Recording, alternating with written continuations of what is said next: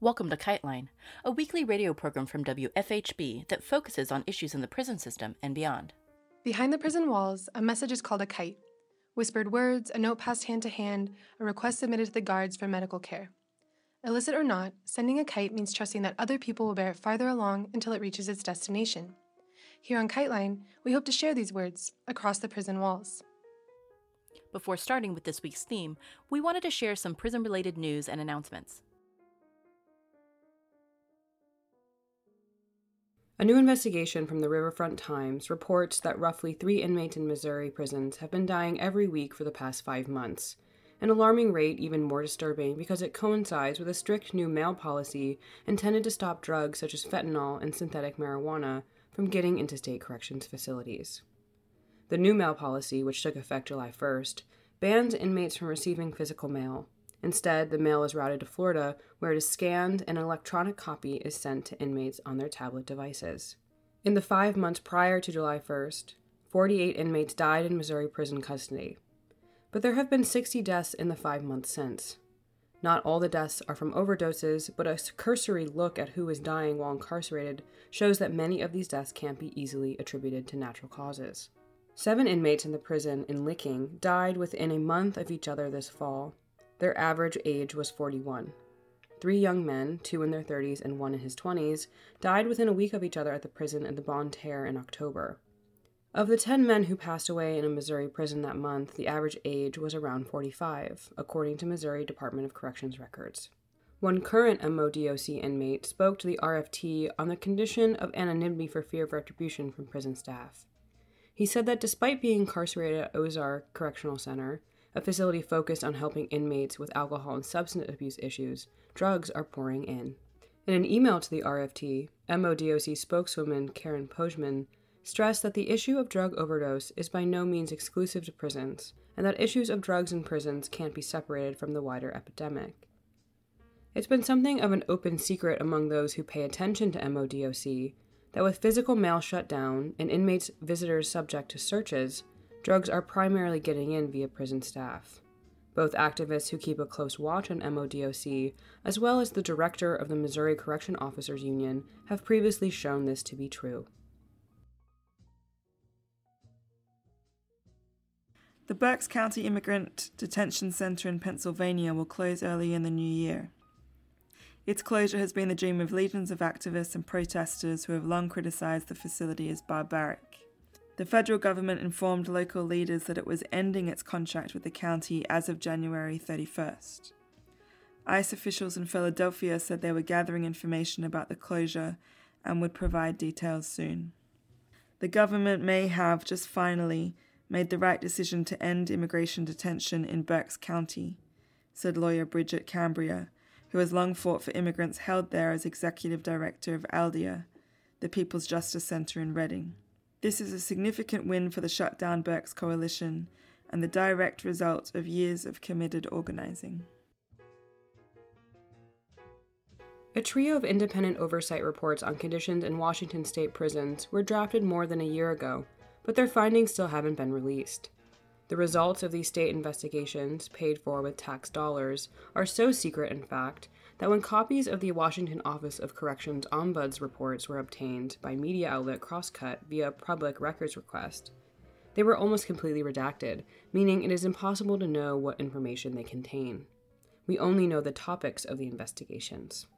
One report reviews the use of emergency restraints on incarcerated people. Another examines medical accommodations for those inside, where inadequate health care can be a life or death concern. The third report looks at the use of disciplinary programs inside the correctional facilities. The 3 reports are among 7 such documents that were shelved after Governor Jay Inslee in November 2021 appointed one of his own senior advisors to temporarily lead the small agency. The office is tasked with handling complaints by incarcerated people and shining a light on what goes on inside Washington's 12 prisons.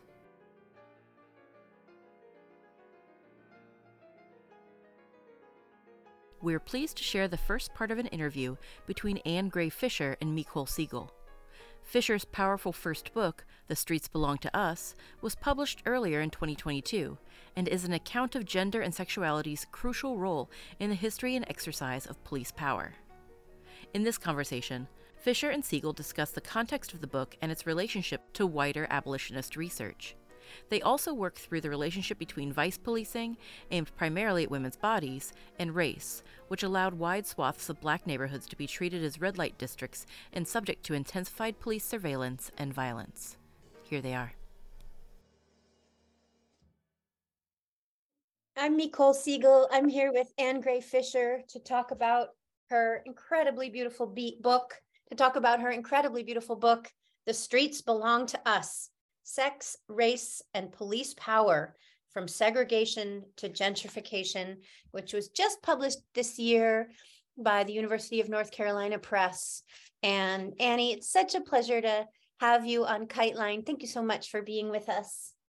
Oh, thank you so much for having me. KiteLine is such a beautiful community. The work y'all are doing is so powerful. And I remember all the hard work y'all were doing when I lived in Bloomington for a year, and it's really such a privilege and a treat to be in conversation with you today. Thank you so much. Would you start out by introducing yourself for our KiteLine listeners? Yes, I am an assistant professor of U.S. gender history at the University of Texas at Dallas. At one point, you had a Bloomington moment. You were in town with us working for, was it the American Historical Review? It was the Journal of American History, and I also taught classes at IU. Yeah. So I just want to start out by saying that I absolutely love this book. I love everything about it. I love how incredibly beautiful the storytelling flows, how deep the empirical base is. Your research is amazing. It's so ambitious in scope. You talk about cities all over the country. You talk about the entire 20th century.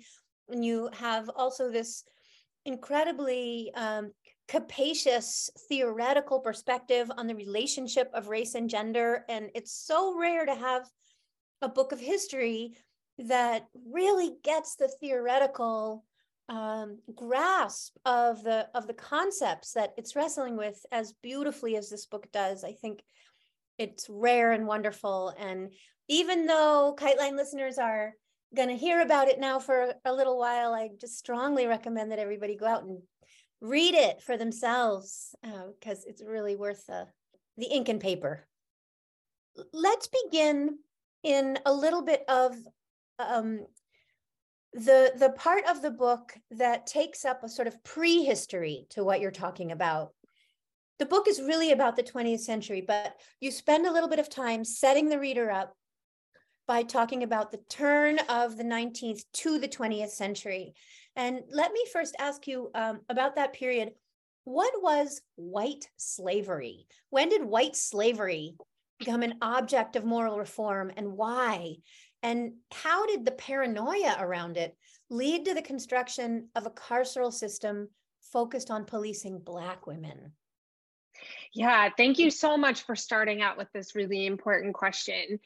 The book itself, right, is a history of sexual policing, or the way that women are targeted, harassed, and arrested by police based on their bodies, right, their physical presence on city streets. And you really can't talk about a history of sexual policing or prostitution law enforcement without going to the late 1800s, early 1900s, and talk about this white slavery campaign. It's not a coincidence that the term white slavery develops after the end of the Civil War and Reconstruction. So at the conclusion, right, of this massive restructuring of Black citizenship and Black rights in the US, a massive movement rises up among particularly middle-class white women, leading middle-class white men and many other, and in a distinct way, middle-class Black reformers around a moral panic known as white slavery. The racial or racist politics of white slavery were imprinted on the very term. The idea behind white slavery is that young, mostly white, US-born women are moving to these rapidly increasing cities in search of employment, and they are vulnerable to sexual predation, mostly by men of color. These could be immigrants, Jewish men, Black men, men of Asian descent, right? They are vulnerable to coercion and other forms of sexual predation, where they will be trafficked into sexual slavery. And it's really important, the racist dimensions of the white slavery story are so important because they shunt into obscurity what had been an anti-slavery argument, right? That Black women under the legal regime of enslavement were vulnerable to white enslavers' sexual predations. That narrative completely flips after the Civil War, after Reconstruction, through the white slavery narrative, that Black women are no longer vulnerable to sexual predation in the ways that white women are. And moreover, Black womanhood is so associated with racist ideas of sexual deviance or sexual degradation that they aren't really considered worthy of the rescue work that is at the heart of the white slavery campaigns. So we start this story starts at the turn of the 20th century with a massive, and I cannot tell you, the print culture, films, journalism, a huge, one of the biggest moral reform campaigns that the new century has yet seen around white slavery. That it's really important to recognize that this campaign is rooted in efforts to rehabilitate white womanhood, to protect and save white womanhood. And that becomes a really key racist engine of the strategies and the responses to this panic around sex trafficking or sex slavery. It's so interesting. And just thinking about the ways that sex trafficking functions today as a moral panic, which obscures the way racial capitalism organizes the labor of the most vulnerable workers. It really has its roots in these panics around white slavery and human trafficking at the turn to the 20th century, doesn't it? Absolutely. I mean, we don't often like to draw straight lines in history, but if I were to draw a straight line, it would be from the white slavery campaigns of the early 20th century and the sex trafficking narratives that we see today. And what's unique about the white slavery campaign is how, there were certainly concerns about so-called fallen women throughout the 19th century. What makes the white slavery campaign unique is this specific progressive era moral reform ideology that the state should be deployed to protect white womanhood from these, predators of color, male predators of color. And so what makes white slavery unique in this moment is that many of the moral reformers are calling on the state, calling on police departments, and demanding action on behalf of these white women. And it's by activating the state in that unique way that we start to see the carceral buildup start in the 20th century. Now, and this is one of the key arcs that I talk about in my book, this carceral apparatus. So, moral reformers will probably talk about the urban campaigns that these anti-white slavery moral reformers undertake. But, it really starts with making demands on police departments, creating new laws that actually expand the definition of prostitution to really include any kind of sexual promiscuity, which in the early 20th century could mean simply an unescorted woman walking by herself down the street, or with a man who's not her, relative, not a father, or brother, or husband. We see that these demands on police to enforce white women's purity will actually, in the name of their own protection, will actually become a muscular and robust structure of violence targeting Black women across the 20th century. It's just so interesting. Yeah.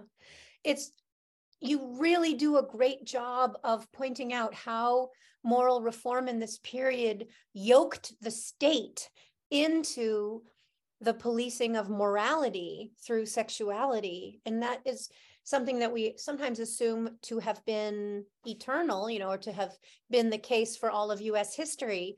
And it just wasn't. You locate the beginning of it in this period of the late 19th, early 20th century, and you connect it to changes in the status of policing. I'm gonna ask you about that a little bit later. Right now, I want to ask you to set the scene a little bit more by talking about how U.S. cities were changing in this early period, this period just before you pick up the narrative. Your subtitle, Sex, Race, and Police Power from Segregation to Gentrification, focuses on these two urban phenomena, segregation and gentrification. And those are things that you follow and you talk about their importance to race and gender throughout the 20th century. So I expect to hear a little bit about that from you as you answer this question about US cities, how they changed at the end of the 19th century and beginning of the 20th, and in particular, where the red light districts were. Where were red light districts in older US cities, and where were they after the turn of the century? Yeah, so, as you pointed out, I'm trying to show the work of policing. As you say, the violence work, which is a brilliant term that you've gifted the profession, Nicole, and gifted readers, that the violence work of sexual policing is threefold at least. And I'm focusing on three things in the book, right? First, that produces the meanings of white and Black womanhood. It produces the meanings of who is legal and who is not legal on city streets, right? Whose physical presence is a crime. The second thing that sexual policing does is it actually enriches and expands police authority itself. And then, as you say, there's the third piece, which is how sexual policing is actively shaping the racist and sexist landscape of cities themselves, whether that means racist segregation or whether that means displacement, banishment in order to profit from, in order to extract greater profit from the land itself in the process of gentrification. So that meant that, in conjunction with thinking about white slavery, I also needed to look at what was happening in the cities themselves. And it's because anti-white slavery or moral reformers saw a connection between sex trafficking, the sex trafficking that they were alarmed about, and red light districts, which were, for the most part, deliberately designed and established zones, typically located near bordering a central business district or another male-dominated district of the city. Red light districts were kaleidoscopes of social interaction. Some would be interracial, some would be explicitly whites only, but it was white men who had exclusive access throughout red light districts. And for the anti-white slavery moral reformers, these red light districts were clear signs of moral decay, of moral endangerment, particularly for white women, and threats to democracy itself. So they were determined to abolish red light districts.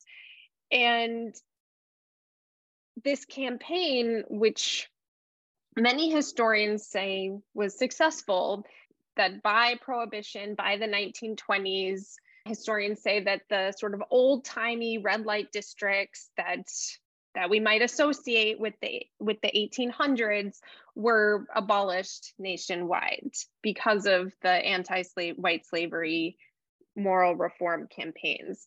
But that's not actually what happened. What happened was that through the enormous pressure that moral reformers put on police and politicians to quote unquote clean up or abolish red light districts, the sort of tolerated or permitted so-called vice in cities moved into neighborhoods that were predominantly Black. And this is not to say, of course, that Black neighborhoods did not have vice districts prior to this period in the first few decades of the 1900s, but it is to say that Black neighborhoods were not seen by the white authorities, both police authorities and politicians in power. Black neighborhoods were not seen as neighborhoods.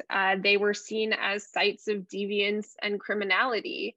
And there was very little white protest from the middle class reformers when police sort of actively pushed a variety of either sexual commerce or gambling, or later after Prohibition, illegal alcohol consumption, sales and consumption, pushed that more and more into neighborhoods that were rapidly becoming more racially segregated.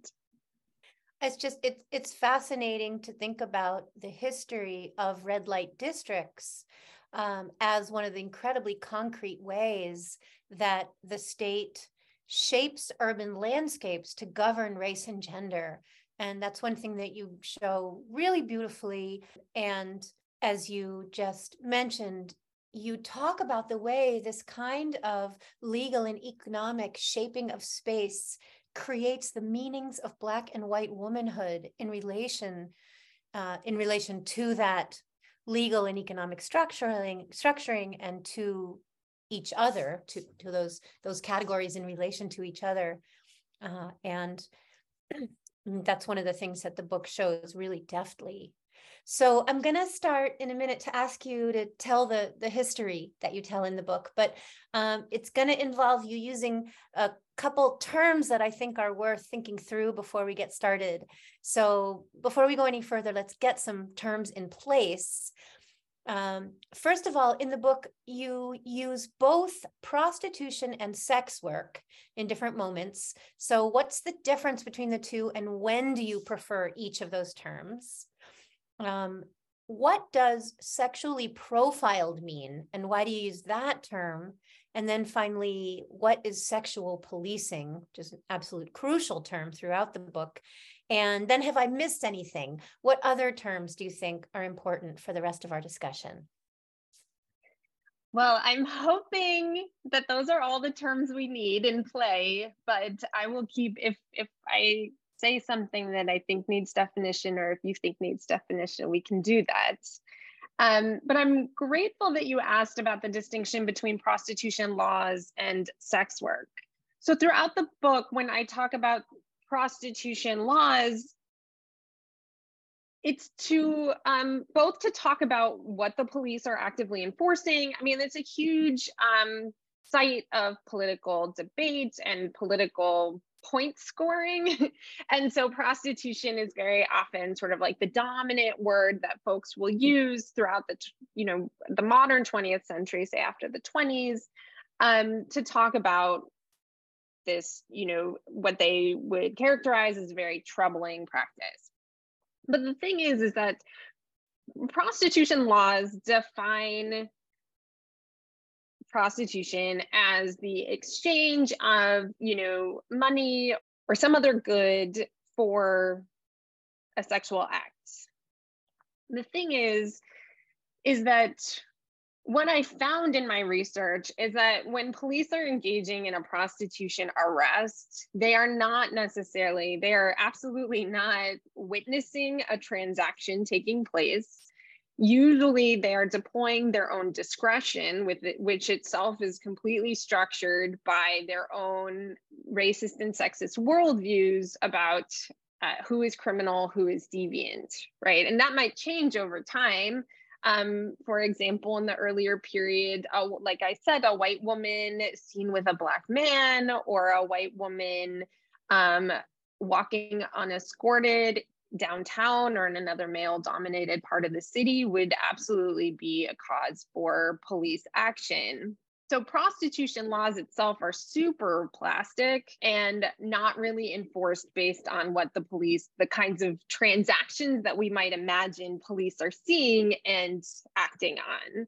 As I said, by the time we get to 1930, the moral reformers have so effectively expanded the definition of prostitution that police could make a totally legitimate, right, uncontested arrest of a woman based entirely on her physical presence on city streets. Promiscuity itself was a cause for arrest, or presumed promiscuity was itself a cause for arrest. So really you have, by 1930, you have, and I forget how many states now, but there's a majority of states in the US have laws on the books that criminalize a woman for engaging in a sexual act with someone she's not married to, with or without hire is the legal term in that case, right? So whether or not it actually involves some sort of cash payment or monetary payment, it's criminal if it's outside of marriage. So when I say prostitution laws, I'm speaking to this really kind of vague and hazy, very broad definition of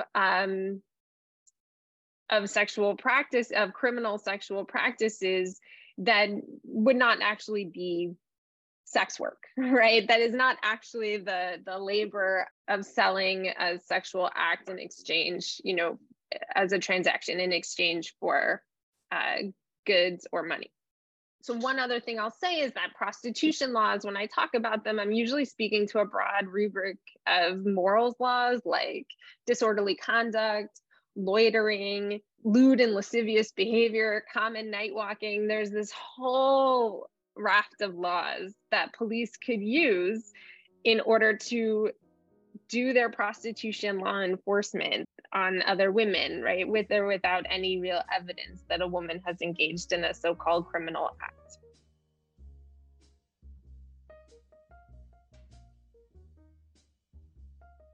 This has been KiteLine. Thank you to everyone who helped with this episode. If you want to support our work, please visit patreon.com/KiteLine Radio. Any funds raised beyond operating costs will be sent to folks on the inside. You can also find us on all social media platforms.